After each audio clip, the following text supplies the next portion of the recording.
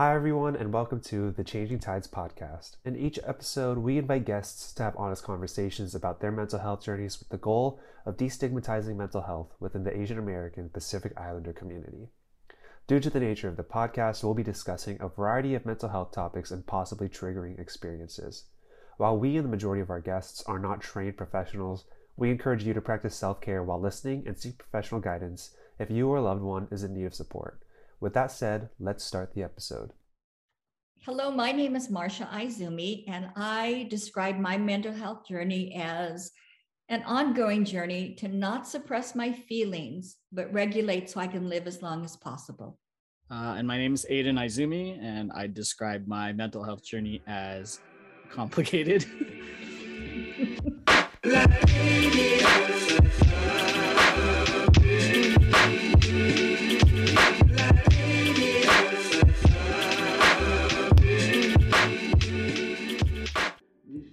Hello, and welcome to the Changing Tides podcast. Welcome to the first episode of this month of June. As you may or may not know, but I would assume you probably know, this is Pride Month. And with it being Pride Month, we wanted to bring on a special guest, two special guests actually, who, we really wanted to make sure that, there's intersectionality within mental health. With identity, of gender identity, cultural identity, and whatever it might be, there's so much intersectionality of mental health because as we touch on in this episode, mental health is really something we all experience on a day-to-day basis. You check in with yourself, you're feeling good or bad or sad or fatigued, whatever it might be for that day. Mental health has so much intersectionality. So with intersectionality in mind, we want to bring in Okaidi to discuss their program. So if you don't know what Okaidi is, I'll read it directly from their website. It's an opportunity to connect with LGBTQ plus Japanese/Japanese Americans and allies to find support, resources, and information, and learn how Nikkei have embraced their LGBTQ plus family members. So this was a great conversation with two of the, I wouldn't say leading, one of them's the founder of Okaidi, so I guess they're the leaders of the group. But it was really great to speak with them both, to hear about their journeys as family. It was a great conversation. But with all of that said, I'm so excited that you get to hear the conversation that I had with Marsha and Aiden Aizumi. Marsha and Aiden of Okaidi, thank you both so much for being on the podcast. I've met you both in a couple of different outreach events. Both amazing people, and then your program itself is amazing. But before I get into all of that and the backstory, I'd love to start by asking about why you described your mental health journeys as such. So, Marsha, I'd love to start by asking you about your mental health journey and why you described it as you did. It's really interesting, Matthew, because, originally I thought mental health was like depression, bipolar, all of those things. So I wasn't sure I really had a mental health journey. But as I started to look into mental health more, I just realized that the way I think really does affect my physical health and the way I interact with the world. And I think being Japanese or Asian, we tend to suppress our feelings, right? And I've learned that when you do that, it comes out physically in other ways. So I'm trying not to suppress my feelings and understand them because I really do want to live as long as possible. And I realize that our mental health really does inform our overall health. Mm-hmm. I think that's really well said, and I'm glad you acknowledged the fact that mental health isn't just this or that. It doesn't have to have a label. Everyone experiences mental health. It's something that everyone has. And then Aiden, complicated. You kept it short and sweet. I'd love to hear a quick overview about this short and sweet description. Sure. Okay. It's short and sweet, but it's complicated. Right. So, I've been in, I think my sort of introduction into sort of dealing with mental health and my own mental health started really young. I struggled with a lot of anxiety like in my elementary school years. And so I feel like it wasn't something that I remember being talked about. And so I think I felt just really like isolated and alone. And of course, like at that point, I feel like there wasn't a lot of support that I felt like I could access as a, under 10 years old person. And not really understanding then how to like best support myself. And then of course I've been sort of in and out of, I think, seeing different therapists throughout my life now, dealing with depression, and also my anxiety for most of my life. And then just trying my best to learn ways to, support myself, to cope with my anxiety and depression, to be on and off medications. And so I feel like it's just all over the place. And at any given time, like, it changes for me. And so, I'm currently like not on medication, but I had stopped taking, antidepressants like right before the pandemic, like in 2019. And so I kind of had just gotten to the point where I was like, all right, I've been off them for a year and feeling good. And then the pandemic started and I started to kind of feel, not as steady and not as kind of grounded in my mental health. And so, kind of had to reevaluate again. And so right. I don't know, it's complicated. Yeah, no, totally. And as you mentioned, you're able to put a label to it, but to combine both of what you both said, it's a constant checking in with yourself, because whether you have a way to describe it as depression or anxiety, regardless, it's something that we always have to check in with ourselves about. So I'm glad that you both acknowledged that. And for, I want to go back to the beginning and hear more about the backstory behind your program and your lives as humans. So Aiden, I would love to start by asking you, what was your upbringing like? And Marsha, I hope none of this comes off as an attack to you. I just want to ask Aiden about his perception of his upbringing. Yes, no, I think in order to have a really good podcast and dialogue, we just really have to be open. And I want Aiden to do that as well. Good. I've made mistakes and I'm trying to be better. And I think that's also important for people to know. Mm-hmm. So I feel like, for the most part, I feel like my upbringing, the normal's not the right word, because I don't even really know what that means. But it felt pretty ordinary and typical up and through sort of when I hit puberty. So growing up, I feel like, we did family trips, like kind of cook dinner together as a family, clean the house, we played golf. That was what my brother and I were raised to do. So sometimes weekends were like family golfing sort of days and things. And I don't remember my childhood being particularly, like, there wasn't something traumatic that happened that started me on this sort of mental health journey either. So I felt like I had support, like my parents were trying to help me as I kind of navigated that at a young age. And so it felt pretty just sort of ordinary. I don't know, not normal, but there wasn't something that stood out to me in my earlier years. And then as I got older and I hit puberty, that's where I think for me that struggle started. And for us as a family, there was a little bit of a sort of a rift that happened, and not because something specific, but just over time, as I was dealing with my own things as an adolescent, I started to just pull away from my family. And so there was obviously then like a lack of communication and us sort of engaging in the way that we used to. And so, we were doing less together because I was sort of not participating. And I don't know why, I guess I did those things, but I think I just was trying to sort it out on my own, sort of in a very teenage way. Mm-hmm. But I think that did then change sort of the trajectory of our relationship and dynamic as a family, because of, how I was trying to figure that out. So, Marsha, does that all sound accurate so far? Yes, it really does. Mm-hmm. Yeah, very accurate. And Marsha, I'm going to get to my questions for you, but before that, Aiden, throughout your experiences prior to coming out, And specifically from your perspective, your point of view, what was the landscape like for the LGBTQ plus community? Were you aware there was a community?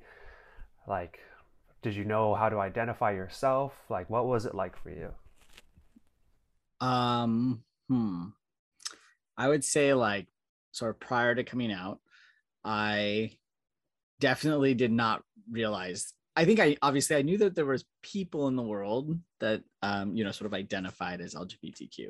I don't think I realized the actual community aspect of it, and that there was like places that I could belong to, or groups that I could go to, or events that were happening, or even like parts of cities that are kind of where folks tend to congregate more, I guess, than others, right? So I didn't know any of that, and my impression sort of was pretty, I guess, like not necessarily negative, but there wasn't a lot of like hope and optimism in that. Like my sort of exposure to folks was very, very much along the lines of like Jerry Springer shows and sort of being the butt of a joke, or that kind of character in a show that doesn't get taken seriously. So it wasn't like a positive thing. It definitely wasn't.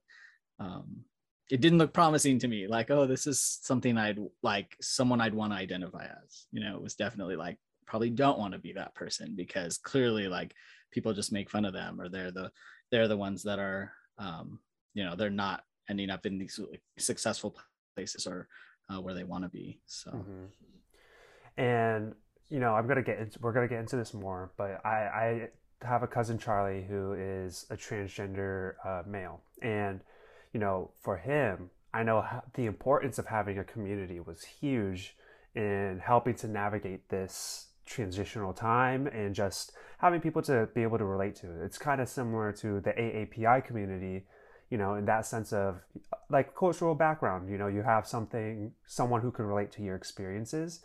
So I'm sure, or I don't want to assume, but not knowing there was a community out there was probably pretty daunting.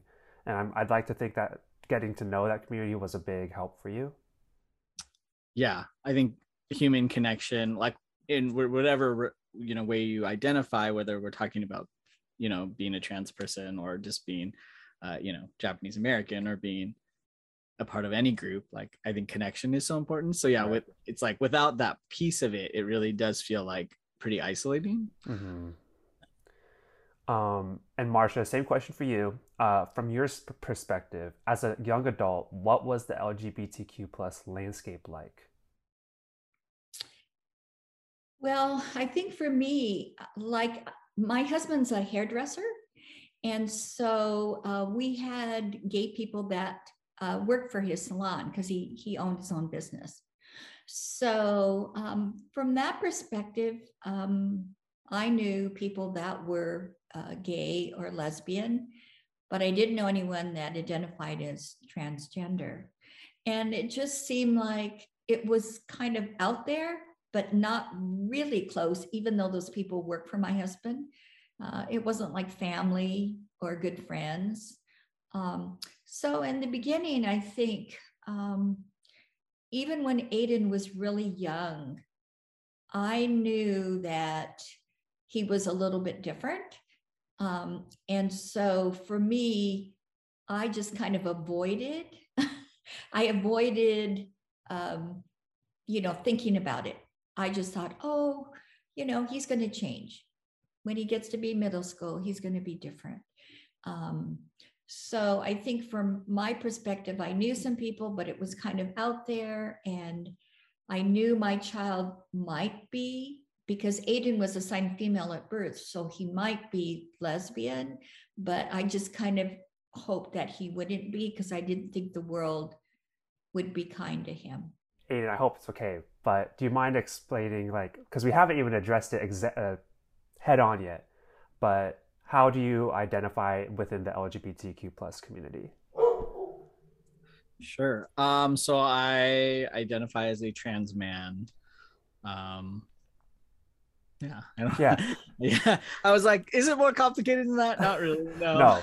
And that's the thing. It's some people try to make it more complicated than it is, but that's a whole other issue that we don't need to get into, because that's politics. That's Right, right. lack of humanity. But so Aiden, when you realized, or I mean, maybe not realized, but candidly, what was the process of coming out like for you, and who did you tell first, and when did you find the vocabulary to to not realize but to understand your identity? Um, we're talking about specifically coming out like for when I came out as trans, though, right? Correct. Okay, Correct. because I'm like, I have two different two Mm-hmm. different stories. So I mean, the coming out process for me when I came out as trans was sort of a slow, I feel like, because I think I knew sooner than I wanted to admit to myself, because I had come out in high school and identified as a lesbian. And then I felt like, no, like, I don't need to come out again. Like, I know who I am and we don't need to do that all. And then there was this part of me that also felt like there's a lot of misinformation or a misconception about people like changing their minds or going through phases. And so I felt like, oh, see, if I like tell people that I'm not a lesbian and then I'm trans, like that just proves, whoever believes that's a case, which I don't feel that way now, but and that part of my process, that's what I felt like. And so it took me a couple years, obviously, to kind of accept who I was and then start that process. And from there, it kind of happened. I didn't really have a good plan, but I ended up telling my mom sort of spontaneously, accidentally, kind of. Hmm. We were at an event. I was playing for a LGBTQ like marching band for a little bit. And we went to like a parade and it was really hot and we went to go eat after. And at that point in time, I had been binding my chest. So I was like really uncomfortable too, because it was such a hot day. But it was a good day overall. And then we went to go eat and I was kind of in a probably not the best mood. I was a little grumpy. And my mom basically was kind of just like, why, like, what's your problem? Like, why, we had this great day. Why are you like in this mood? And I don't think that was actually why I was in a bad mood. I was just like hot and tired and hungry. But what came out was that like, I want, that I didn't identify as a lesbian, that I wanted to transition. And then it was, kind of like, well, you can't like reverse and go back. Like I couldn't take it back. It came out of my mouth.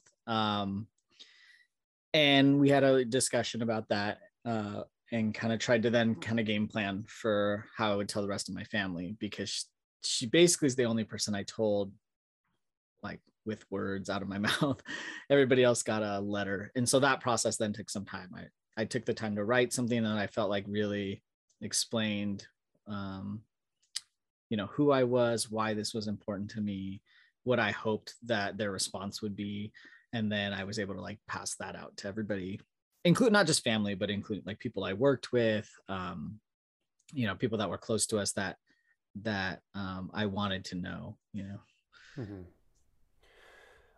So actually, I didn't even know there were two parts of your story. I didn't know you first came out as lesbian and then as a trans man. So I think that does add an interesting layer. And, was just like generally, was one more difficult than the other, or was it kind of just different? Yeah, I wouldn't say one was necessarily harder than the other. They were very different. And I think part of it was just age. So I was like 15 when I came out the first time. And so, of course, like just being in high school, being a teenager, I just think that added a layer of difficulty that wasn't there when I was 20, almost 21, where I was able to, I think I understood a little bit more about who I was. And I also then had access to a lot more resources that I could get to on my own because I was an adult and could drive myself places and do some of that, I think, like soul searching that I might have had to ask for, like, hey, can you take me to something, drive me somewhere? That layer got removed, but they're just very different, I think, given just the context and the time. Mm-hmm. And for you, and like, but specifically for you, Aiden, and but also for the listeners, I want to say that if I am using any of the wrong vocabulary, I'm sorry, because I don't know if like asking about two different coming out stories was inappropriate. But just for you, I hope you know I am sorry if I overstep or use any incorrect vocabulary. Please call me out if I do. All right, Um, for sure. But you're good. No, okay, totally fine. cool. And then Marsha, I know in another interview you did say that this process was scary for you as well. I mean, Aiden as the one experiencing it, there's tons of different emotions, but as the mom, you know, can you explain where your fear came from? I mean, I think as a mother, you just want your child to be happy, find love, and be successful. And so when Aiden came out, I thought, oh my gosh, how is all of this going to play out in his future? And and Aiden was bullied and harassed in high school. Really, yeah, it was really terrible. And he even experienced physical Hmm. abuse. Um, you know, people verbally bullying and harassing him, but he even had just a couple of incidences where he was coming out of a place, he had gotten something to drink, and somebody just hit him, those kinds of things. So I had a lot of fear, not just about the future, but knowing what had happened to him and thinking about the future. So when he came out as lesbian, yeah, there were incidences. So I was afraid. And then when he came out as transgender, I thought, oh my gosh, this is going to be even worse. Hmm. I had even more fear. I had fear about restrooms. I just had fear because nobody really understood being transgender. And whenever other people are afraid, many times they will react in a way that is violent. So there was just a lot of fear just swirling around for me. And then, of course, I was just afraid if he transitions, if he, goes on hormones, if he has surgeries, what does all that mean? So there were so many layers of fear for me. And I think that's why it was so important for me to find support, which I did through PFLAG. It's a national organization that has chapters, and because I could change the stories on our head. We're talking Hmm. about mental health. So this is like mental, like there were so many things going on. And so the more that I got information, it changed the stories that I was kind of playing in my head. And then I started to feel a lot less fearful. So that's why when Aiden and I speak to people, I tell them it's so important to get educated. It's so important to reach out for support. And that's why Changing Times and a podcast like this, I think are really valuable. Because in the beginning, I didn't know where to go. And then when I started to go to places that had resources for me, then I started to feel like, okay, maybe this isn't going to be as bad. Hmm. My anxiety and my stress level and my feeling of overwhelm started to just get less. Hmm. So, So, with that, kind of on the note of getting educated, mhm. I know you mentioned PFLAG, but how did like where did you start in getting educated? Was it just Google? Did you have Aiden tell you what was going on, or did Aiden kind of let you navigate it? And then, at what point in getting educated did you come across PFLAG? So I think, especially when Aiden came out in the beginning for being a transgender individual, I relied a lot on him. Hmm. I did go to the internet, but a lot of times you don't know how reliable some of these sources are. So really, Aiden said, "I want you to watch this video," and so I watched that video, and then in that video there was a mother that was active in the local PFLAG chapter. So then I started to go uh, to the PFLAG chapter meetings. I also got some books, read articles. There were some online parent groups of transgender children that I went to as well. Hmm. But the thing that was kind of interesting is there weren't a lot of Asian people. And from my experience and my background, it was different going to a place that had that didn't have the awareness about our culture, about our honor, about saving face, about not wanting to talk about things in private, in public that were so private, that kind of I grew up with that kind of feeling. I mean, Mm-hmm.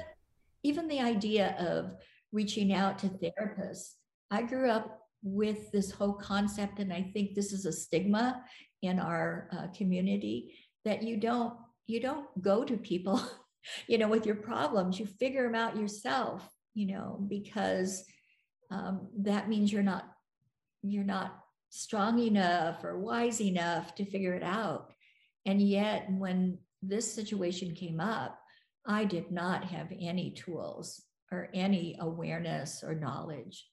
So, yeah, all of those places were really important for me, Mm-hmm. to really manage the journey and support Aiden. Mm-hmm. And Aiden, so when you wrote, getting back to writing this letter and telling friends and family, um, what was the reaction to this? Was it? I'd like to think it was largely positive, but I'd like to hear it from you. For sure. So I am probably of the rarer statistics of folks who have pretty much, like, I think the majority of our family, at least immediate family, was very supportive, has been continued to be supportive, and very active in like trying to learn and grow in their process of understanding. So I feel like that statistically is just not the case. So I'm definitely, I have the privilege of family acceptance and their support. And in terms of friends, I think I had lost a lot of friends in high school when I came out.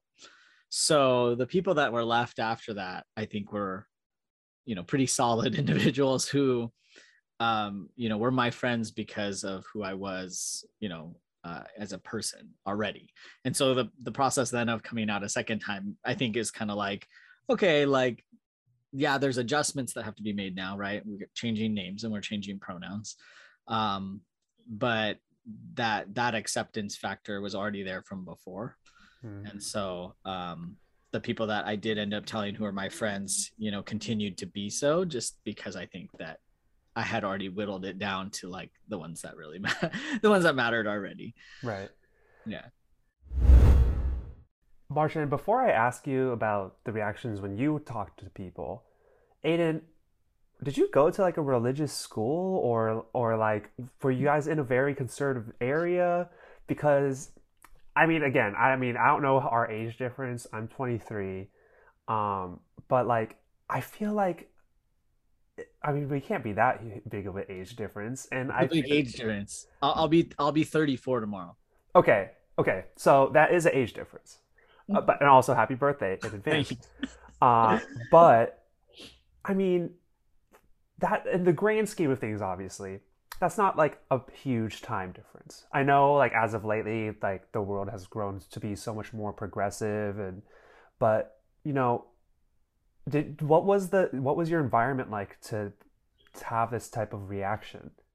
So I grew up in a pretty, when I say conservative, I guess I don't know politically conservative, but it very heavily AAPI city. So like my high school was over 70%, AAPI folks. Super academically driven. My high school was like, you know, people go to the Ivy Leagues and stuff, and you're expected to do very well in your academics. And then I didn't go to a religious school, but I grew up going to a pretty conservative Lutheran church. And a lot of the friends that I had in school were also the friends that went to church with me. So because of that, I think is partly why like some folks weren't as accepting, is just because of that factor. And not all, but like there was definitely a lot of folks that I think sort of sided more with the religious aspect and the not acceptance from that lens. And so, kind of, it kind of felt like the natural path, I guess, unfortunately for some of these folks. Yeah, and it's that's I think even in some religious circles, like even that is as much of a factor in the LGBTQ plus community, because some religious groups are becoming more and more progressive in that sense. But for me it's just difficult to imagine, because I feel like, again, I don't think it's a huge age difference where it's hard for me to, like, it feels like it's two different worlds, but it shouldn't. So it's just shocking to hear how much of a reaction there was. Yeah, for sure. And I think part of it is just lack of exposure. Like, yeah, the high school students I work with now, I think just partly based on technology, like the access to things, like having the access to all these things on your phone, being able to access pretty much the whole internet, right? And then just the slow progress we've made in terms of teaching folks at a younger age about diversity and about these different aspects of people being human. I think that's what, like, is the difference, because I do still hear from folks who go to the high school, every so often I'll run into a student who goes there, and I think it's still not as great as it could be, but it's because that school is so academically focused over, I think, more of maybe that social aspect of things, that they're not as caught up. Maybe other places are, but I do think that there's a difference now, just given that, like, young folks have access to information and they're able to just kind of learn on their own. Definitely. Whereas, like, for me to get on the internet, I had to, like, dial up, my dad's like, get off the internet, people are trying to call the house, and I'm like, no one's calling the house, but that was like the only way I could get on the internet, right? And now it's like, pick up your phone, like my students are on there all the time, so it's like, I think that in itself has given them the ability to teach themselves, right, and to learn. So yeah, and not to call you old, but the fact that you did do dial up and I never did, that it's old. It is a sign of, like, the technology difference. For sure. There's literally an Instagram reel that is like, this is the sound that will differentiate two generations. That is how I feel. Okay. So yeah, you're not old, but baby technology was old at the time. So I'll just leave it at that. Fair. I'll take it. And then Marsha, to get back to, this reaction of when you start to discuss Aiden with, your friends and family, what were their reactions? And, especially within the church, I'd love to hear about that. But overall, what were the reactions like? Well, let's start with the church. I sensed that this church was not very progressive and not very inclusive. And so I actually stopped going to that church, but my kids had friends that were going to the church. And so I would take them to church and I would sit in the car and wait for them. And then, when they were done, they would come out. But Aiden, I can't remember how old you were, but a minister asked Aiden to leave and not come back to the church. And that was appalling to me. It really was. And actually was very hurtful. But what I understand is that's not unusual for many of these evangelical and not progressive churches. So anyway, we left the church, and actually we have not really, there's so many nice, good churches around, and we visited. In fact, Sunday, Aiden and I spoke at a church virtually. Wow. We were their keynote speakers, and Aiden's done training in the Buddhist Churches of America. We've done a lot of work with the Nikkei churches like Centenary, West LA. So we know things are changing, but back then it was pretty hurtful. And so we really stood back from many of the churches at that time. As far as family, I was pretty sure our family would embrace Aiden, but there's always that 1% right? You just don't know what people are thinking. And Aiden, of course, decided once he came out to me as trans, and I said, you need to talk to your father, you need to talk to your brother. Well, he put letters, computer, television, where he knew that his father and his brother would pick them up. And I didn't have very much doubt about them, but family, I wasn't sure. And this was in December. So Aiden decided that all of our Christmas events, he was going to pass out these letters. And I thought to myself, oh my gosh, I don't know if this is the best idea, but that was his plan. And I decided that I was just going to support him. So there were like, I don't know how many dinners, right? With my college friends, with work friends, with our extended families, both of our extended families, and then at work. So this was like a big deal for the month of December. And I tell you, on top of all the stress for Christmas, for Aiden to pick this, I thought, well, no, this could really send me over the edge. But it was amazing. All of them would get up, they would hug him, they would say, it doesn't matter, Aiden, we still love you. I mean, really, it was the best gift that I could have received from my family and friends. There were only two situations that were not that way. One was a very religious family, and we are not really very close to them anymore because the father tried to tell Aiden, I don't, he is, I'm not privy to all the details, but all I know was this person was not supportive of Aiden. And so I was not gonna be supportive of him. And then we had another family that had a young child. And we were very close to them. And so they actually said, we're not comfortable. And so we had a couple of talks with them, and eventually they came around. We came up with solutions on how they could be comfortable, and I could feel that I was supporting Aiden. So we're still friends with them and very close to them.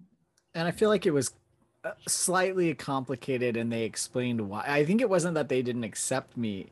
There was complication because they had already been correcting their child because the kid already thought I was a boy. And then because I was, very masculine presenting. And so they're telling this young boy that like, no, like that's, that's not, at the time, like she's not a boy, that's it, but then, and then now they were going to have to go back and say, right. Well, actually, and so it's like, it was more like, how do you facilitate that?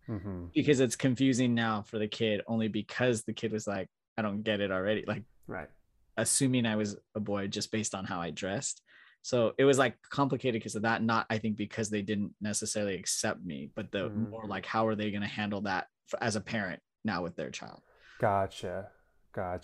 And they were also a little bit afraid because being trans was such a new subject. And they were afraid that this young child could be influenced. And, what if he decided he wanted to be a girl? Which, if you knew this child, there was no way that this child would ever consider being a girl. He was really a man's man. So, a lot of times you don't know, it's not that big of a deal. I mean, it's not that it's not a big deal, but we just didn't know, and they didn't know. But I think anything, we talked it out, and they even said to me, we love Aiden, we just want to figure out how to be comfortable with all of this, and we worked it out, which I think if more people did that, right, still could be a little bit better, right? That was the direction I was like. As you were speaking, I was kind of like, I was kind of scolding because I was worried that the direction was, we're worried about our son being exposed to that, to being the idea of being transgender. And I understand that this was some time ago, so it's a little bit different. But this, like, you know, now, like, that's kind of like, that's a pretty big no-no to be saying something like that. To be like, oh, we don't want to expose our child to someone who's transgender or the transgender community because we don't want them to go down that road, as if like it's just a, like you could just decide one day it's a decision. And like same with like anything in the LGBTQ plus community, like it's just like, oh, like it's going to influence this like our family. But you know, I'm sure if that conversation were to happen today, that their vocabulary would have been more advanced just because of how much more open it is now, especially if they came around to it. So I had to remember, like, I can't judge this family. This was some time ago. Yes, it was. They ultimately came around there. So I regret making a face as you were describing it. To be fair, though, that is right. What all, like, a lot of the legislation that's happening around the country is based on, though, is the idea of like, kids are too young. We can't tell kids about this. It's going to make them gay, or it's going to make them trans. And it's like, I watched Disney movies as a child with a prince and a princess, and didn't make me, you know, any one way or another, right? Like, it just was a movie. Yeah. Right. So, but that is right. What that idea or mentality or fear is what is triggering a lot of these, or like starting this sort of momentum, like with this legislation. So it's still an issue, right? Which is insane in this day and age, because you would like to think we're making steps forward in, you know, intersectionality and diversity, whether it be racial or identity of any sort, or you know, whatever it might be. And it's unfortunate to see this nationwide and even global steps backwards that are being taken. And while we could get in this rabbit hole of despair of where things seem to be going, instead, I would love to hear more about where this starts to become your movement of Okaidi, and when Okaidi was originated, and what made you decide to create this initiative, and what were your beginning steps that you took? Yeah, I guess I'll start, Aiden, and then you can add, you know, whatever your thoughts are. You know, basically, I'm the founder of Okaidi, and I wanted to have a space like for families to accept their children, because as Aiden and I went around the country and we talked to people, it just broke my heart when Asian kids would come up and say my parent won't accept me, and just tears just running down their face. And you know, they see Aiden and I together, and I just didn't think it was that unusual. I mean, I thought it was hard, but not that unusual, because you know, you're a mother, you love your child. So I could just see that more resources and support and information needed to be out there. So I thought, well, let's start something with the Japanese American community. And, you know, basically I talked to people around the community, especially Bill Watanabe, and he encouraged me. Bill, I'm sure, you know, Changing Tides is LTSC, and Okaidi is fiscally sponsored, and Bill was a former executive director a while ago. Yeah, when he said, why don't you do a conference? I thought, okay, that sounds like a good idea. Let's see, you know, what happens. I'm sure that's how Changing Tides kind of got started. Somebody said, I think mental health is really important. But I wanted a place where Aiden went and he could be seen as Japanese. He could be seen as LGBTQ. Because really the work that we were doing before Okaidi, when he went to an LGBTQ space, there were hardly any API people. And when we went to API spaces, there wasn't a lot of talk about LGBTQ. And he had some specific experiences, maybe he can talk about it, where people would kind of say things to him from the Japanese community. You want to tell him about that basketball incident where that lady came up that Obachan came up to you, Aiden? So long. Well, and that was prior to my transition. But again, I was, if you imagine, just I was pretty much as masculine as I could be without having transitioned. So, and how I dressed and presented myself, and the build of my body and my hairstyle and all of that. And my brother played basketball out of the local temple, and there was like a fundraiser dinner, I think, something like that. And all the families kind of come to help out, and I was helping to clean up, plates and dishes. And there was this nice Japanese grandma with me, and we were like pushing a cart and taking plates and dishes and trash, and kind of in this very like sweet way, which took me a while to process, like, and really understand what she was saying. Was just kind of like, like really good Japanese daughters, and this is not a verbatim thing, but like, really good Japanese daughters, like they kind of don't draw attention to their family, like, they try to blend in kind of a thing. And I was like, oh, okay, like not really getting it. And then later I was like, what the heck? Like, wait a second, was she talking about, like, she was talking about me, like how I dress, and how like that could make people talk about my family because of who I am. Like by default, now I'm bringing them into this like sort of whole thing, and I was probably only 16 or 17, so I didn't get it until like it took me a little bit to process that. But yeah, so that like, I don't know, experience, I guess, around finding not specifically even Japanese American folks, but like other, I think, AAPI people who are also part of the LGBTQ community felt like foreign, like that was not a thing. Yeah. So as I mentioned, my cousin Charlie, he doesn't have an AAPI LGBTQ plus support system. At least to my, as far as I know, everyone I've met of his amazing support system, and he has an amazing support system. None of them are AAPI because, as you both have touched on, it is such a foreign thing to discuss or address, especially back then. It's opening up more now, of course, but even just 3 years ago, probably not. And something that I'm curious about, because this is something that my dad and I experienced, because my dad and I, we've spoken on behalf of Changing Tides from a father and son perspective on mental health as two people who have depression.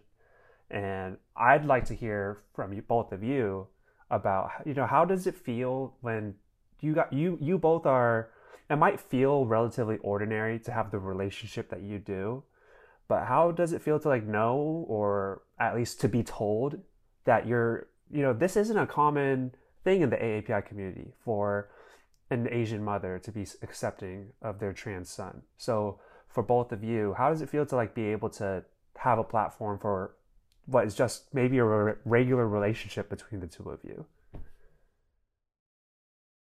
Aiden, do you want to start? I was gonna let you start. How does it feel? Okay, I'll start. I'll start. I mean, I feel like it's hard for me to like even conceptualize what it would be if it was different, only because it really would be just like speculation for me. I mean, I can definitely say like, right, if I didn't have the support, I definitely know my own experience and outcome would have been vastly different, right? But yeah, I don't know. I think it's interesting because also at this point, like we've met a lot of other parent-child AAPI, like LGBTQ queer families, and so I'm like, oh no, we know like other parents and children that have this relationship. But I'm trying to think back to like when we didn't, when it was like we were the only Asian face when we'd go to an event, because it really wasn't like something that folks were talking about within our communities. And so I think it's allowed us to have, I mean, for me, it's a very humbling experience, and also to be really like to kind of go back to a place of like gratitude and really understanding that like this is still not the case, right, for a lot of folks whose intersections are similar to my own. And so it's, I very much am aware, I think, of that dynamic and how it could be different. But then also now realizing like how far we've come, right? And that there are these other families we know, and have gotten to do work with. And so that the movement is actually happening, right? We're actually making progress forward. Very well said. Yeah, that was well said. And I kind of lost the question, man. No worries. And just really quick, Aiden, when people talk about me and my dad's relationship, I'm like the same exact way. I'm like, this is just kind of what it is. Like, it's funny you guys think it's so special, but this is just me and my dad. Like, we fight in the background when we're not talking in front of people. But Marsha, to get back to the question, how does it feel when you're given this platform or to have a conference where the both of you are speaking on this relationship between the two of you that might feel so normal to the two of you, but is really special in the eyes of a listener? So how does it feel to like have that platform to just discuss your relationship? Yeah, I feel so honored and grateful. I was just talking to my best friend today, and I said, I'm going on this podcast. We're talking about mental health, Aiden and I. And she goes, oh, you are? Yeah, I said, yes. And I said, I'm just so grateful to have that experience with Aiden. How many parents, and I'm sure it's the same thing with you. Is your father Jeff? Yeah. Aiden, Jeff, you were on that panel with Jeff, remember? I mean, I do. Oh, at the one that you didn't go to, that you were supposed to. When I hurt my back, yes, and you were with another father, and I think another like a therapist, and Jeff is Matthew's father, right? Yes.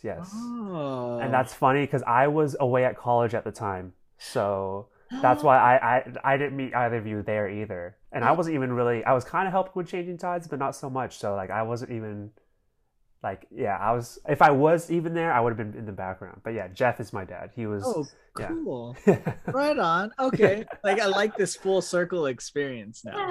Yes. I mean, we know the AAPI community, especially in SoCal. We all know each other somehow, even before you know that you know each other. So, yeah, but Marsha, to get back to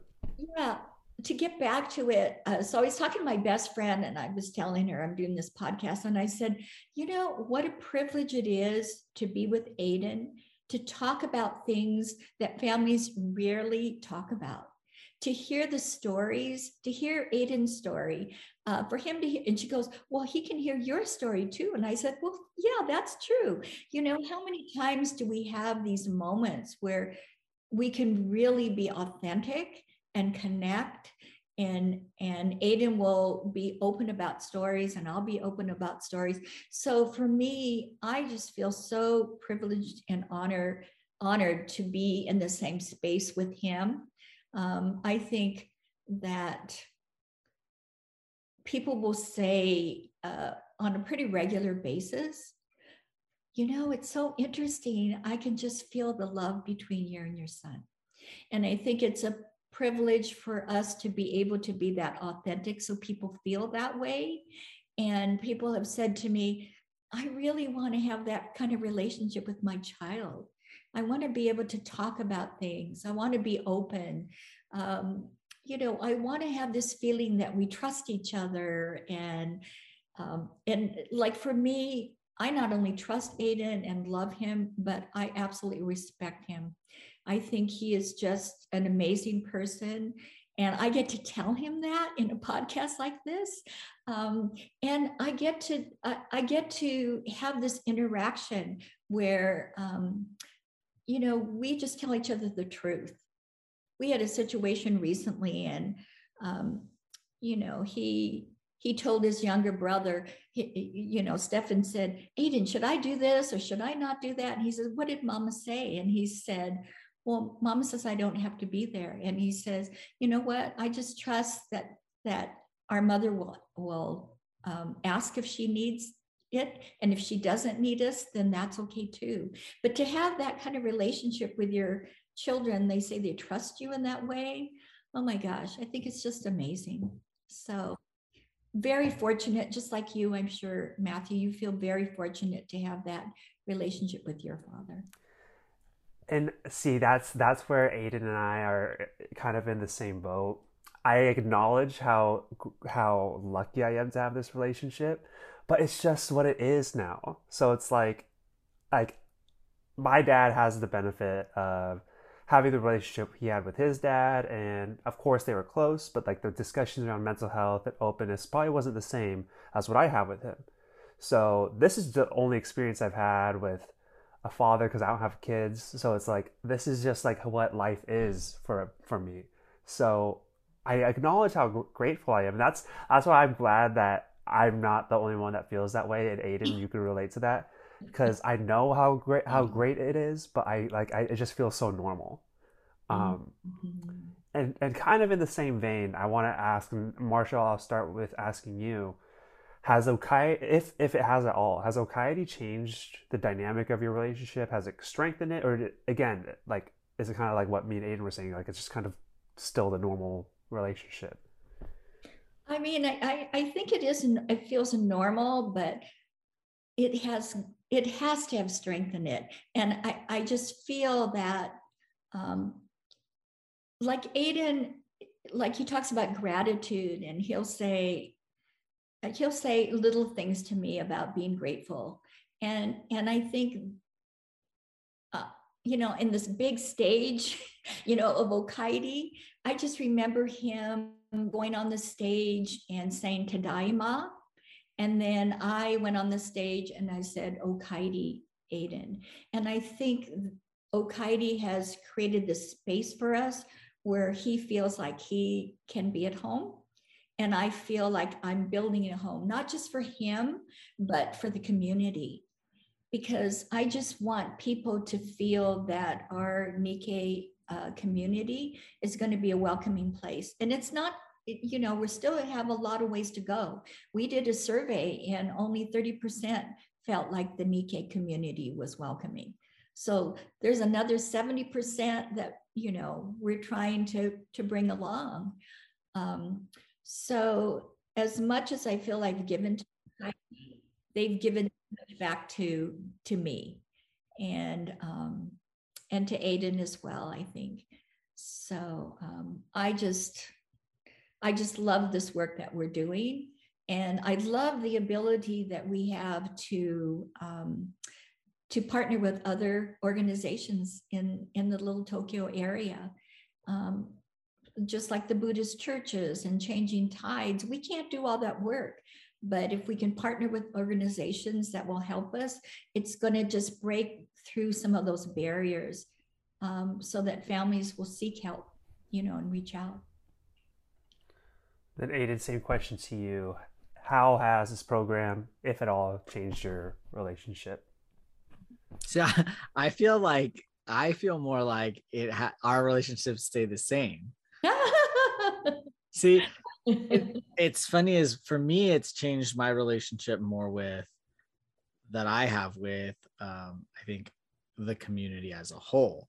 So like, I feel like, and maybe it has like, strengthened our relationship, but I feel like because we do work in other capacities together too, that happens on its own sort of outside of Okaidi, like for me, what Okaidi did was change my relationship with being Japanese American and a trans person, and that those two can exist in the same room and be affirmed with a bunch of other people who also have these intersections. And so it changed the sort of the relationship I have with myself in those identities, but as well as like being able to be in a community space that's filled with other folks too. So I did have a question that I know I sent you the questions in advance, but I wanted to ask about, how has the discussion around the community, the transgender community, changed? But I think you both already nailed that, like through this discussion. But I guess to kind of make it more specific about not just the overall discussion around the transgender community, but are there any moments that stand out as like very meaningful in the work that you do? Like, is there a specific moment that comes to mind that's like, oh, this is what I'll remember from Okaidi as like we made a big difference to this person or to this group? I'll go ahead and start. At one of the conferences, one of the people, well, it's this person was like in his 50s and came to our conference. And he said that he walked around and he saw people that looked like his family that were loving their children. And so he decided, even at his age and being kind of nervous, to come out to his family. And, you know, when you're 50 years old and you've lived your life a certain way, to really be that courageous to do that, that was so meaningful to me. And his family accepted him. And he said, it was kind of a surprise, but it was like he just felt so grateful. And, you know, I felt grateful that we created a space where he could do that he felt he could do that.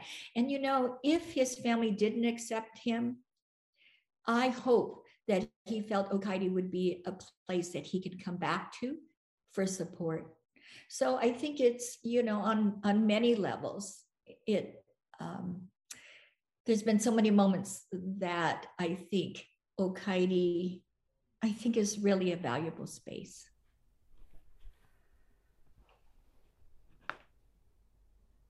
And then Aiden, same question to you. Is there a moment that stands out from any of these conferences or engagements with Okaidi?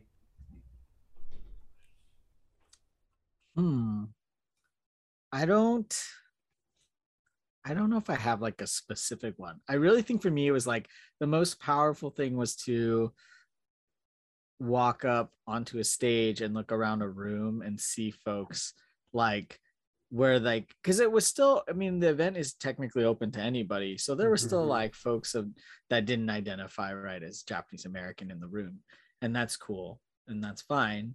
But it was weird to be in the room with folks that was the majority, like to look around a room and see folks, yeah, that look like my family and look like myself, and then to know like what we were doing in that room, right? Like we're not just hanging out in little Tokyo. And it's, you know, in sort of a random way. It was like intentional, and that folks were there to either learn more and to be, you know, hopefully more informed and better allies and supporters, or they were there to continue building that community. And that was kind of for me, like every time I've gone, that's the experience, right, of getting to be in a room with folks. And for me, that's like probably the biggest takeaway. Yeah. No, that's great. And I think, you know, it doesn't have to be a specific moment. I think that's great that it's like when you're able to look around and see the impact, that's just as beautiful. So I know we're going a little bit longer than we anticipated. Are you both good on time? Yeah. We're good. Okay. So before I ask some quick fire, like fun questions, I wanted to see if there's anything you'd like to say before we get to that from either you or both of you.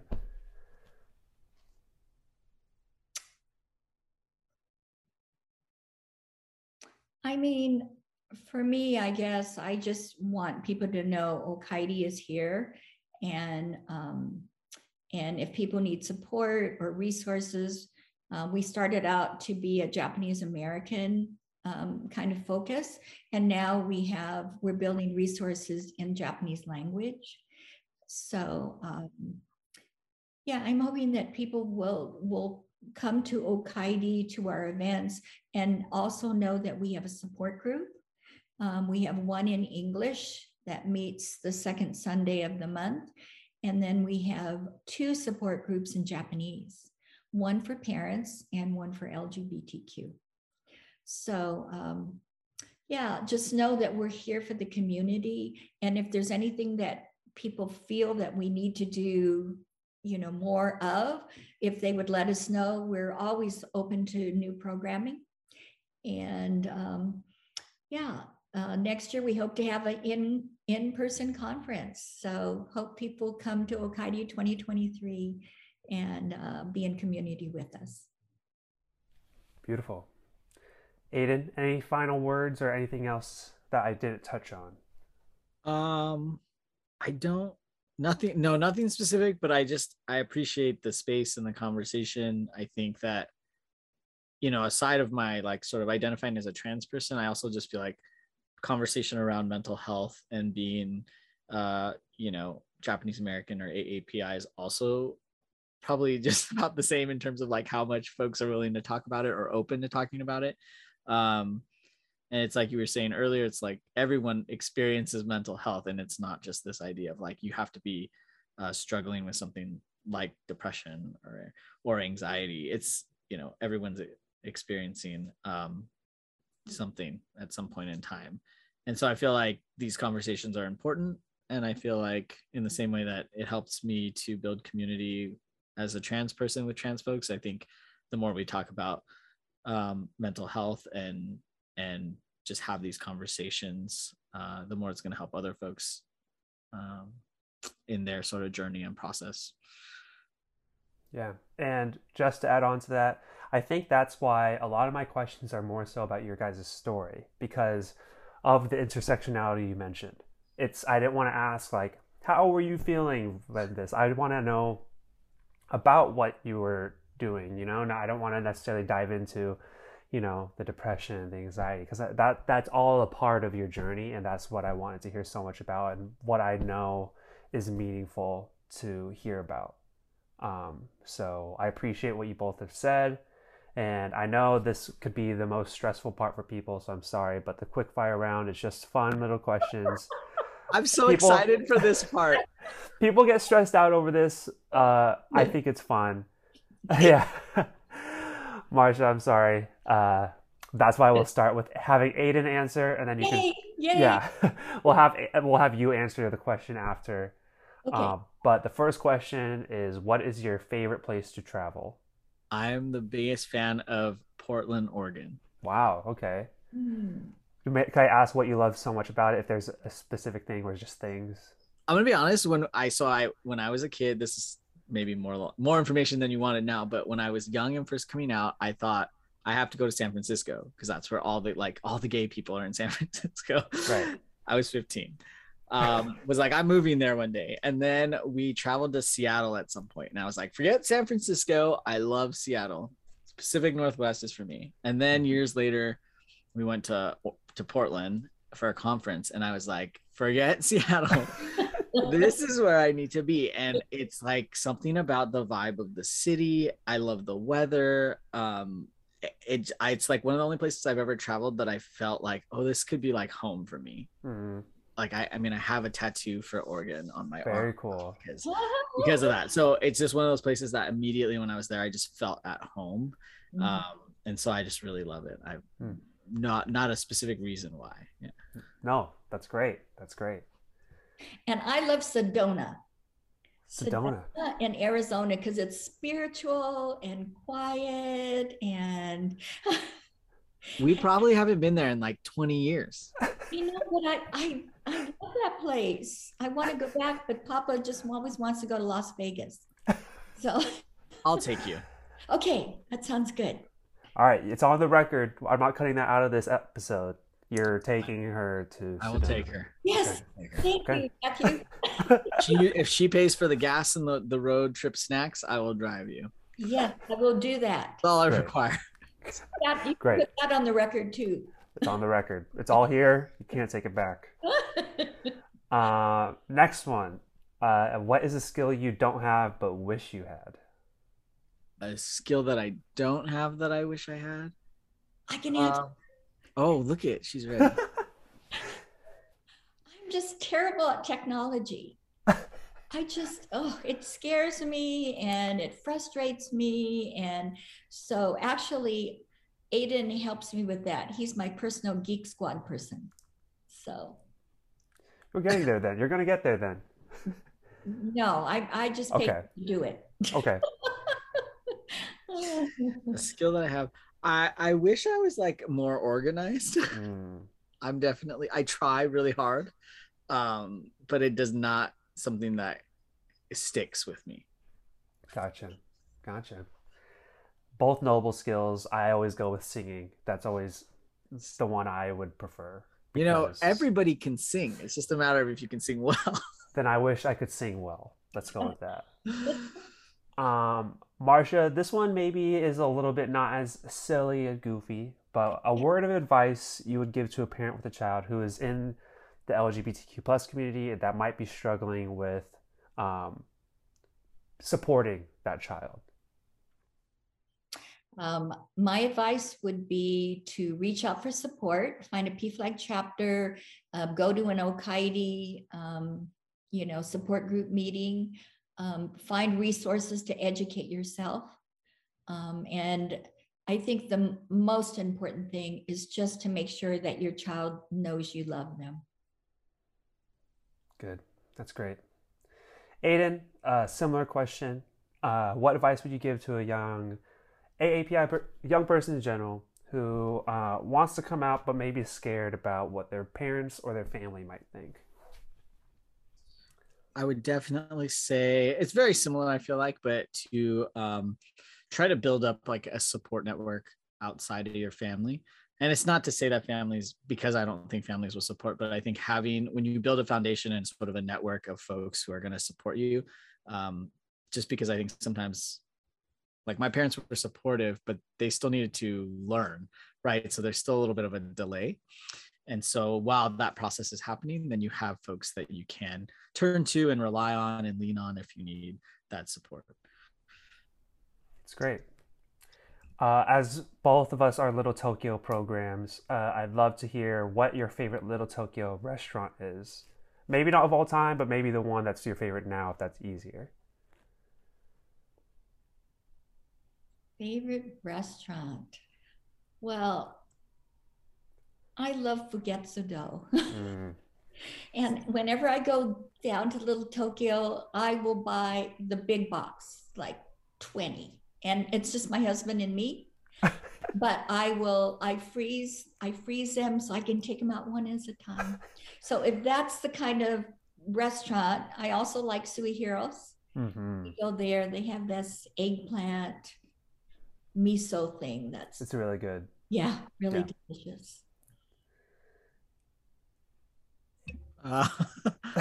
I don't know. I just like food, so this is problematic.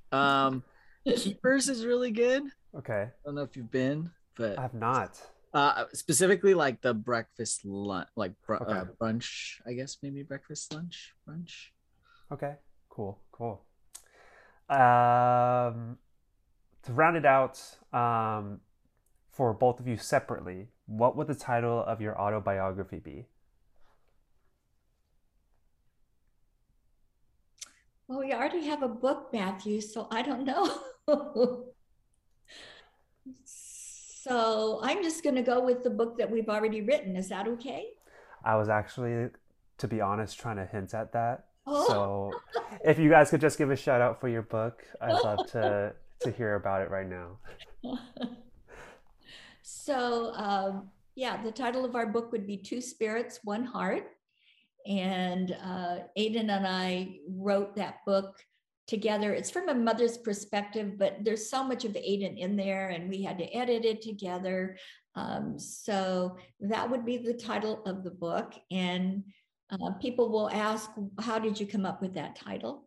And it's because I think Aiden and I are two different spirits, mother and son. But it's called Two Spirits, One Heart, because I think both of us have been guided by love. And I think for any challenges, if you can come from the perspective of love, that's really the most important thing. And then, Aiden, do you happen to have an answer if you were to write an autobiography? We plugged your current book, but I'd also love to hear if you were to write an autobiography. I have no idea what I would. I feel like I would probably make the mistake of trying to be funny, and then it wouldn't be fun. Like no one would get it. And it would just be terrible. But I don't even have something in mind. It just would be. Yeah. We could just call it like.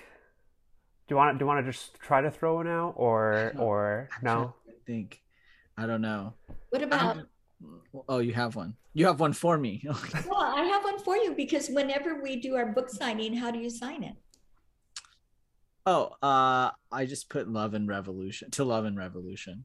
Oh. Well, there you go. I think that's an amazing title. Oh, I think so too. I could probably belong. Someone probably already has a book called that. I just write it because I feel like that's, what we're doing. Well, I'm sure there's a cookbook that's called The Hunger Games, so I don't think you have to worry about two books having the same title. You can just go for it. Don't take my word; that's not legal advice. But thank you both so much for coming on the podcast. Again, I've loved talking to both of you in person at our different events, but to really hear about your story, it's beautiful, and to know you deeper in that way, it's been great. Yeah, I don't know what else I could say other than thank you so much for the time, and I look forward to running into you both at the next time we're both in this common space. Great. Thank you so much for having us. Yeah, sure. Thank you, Matthew.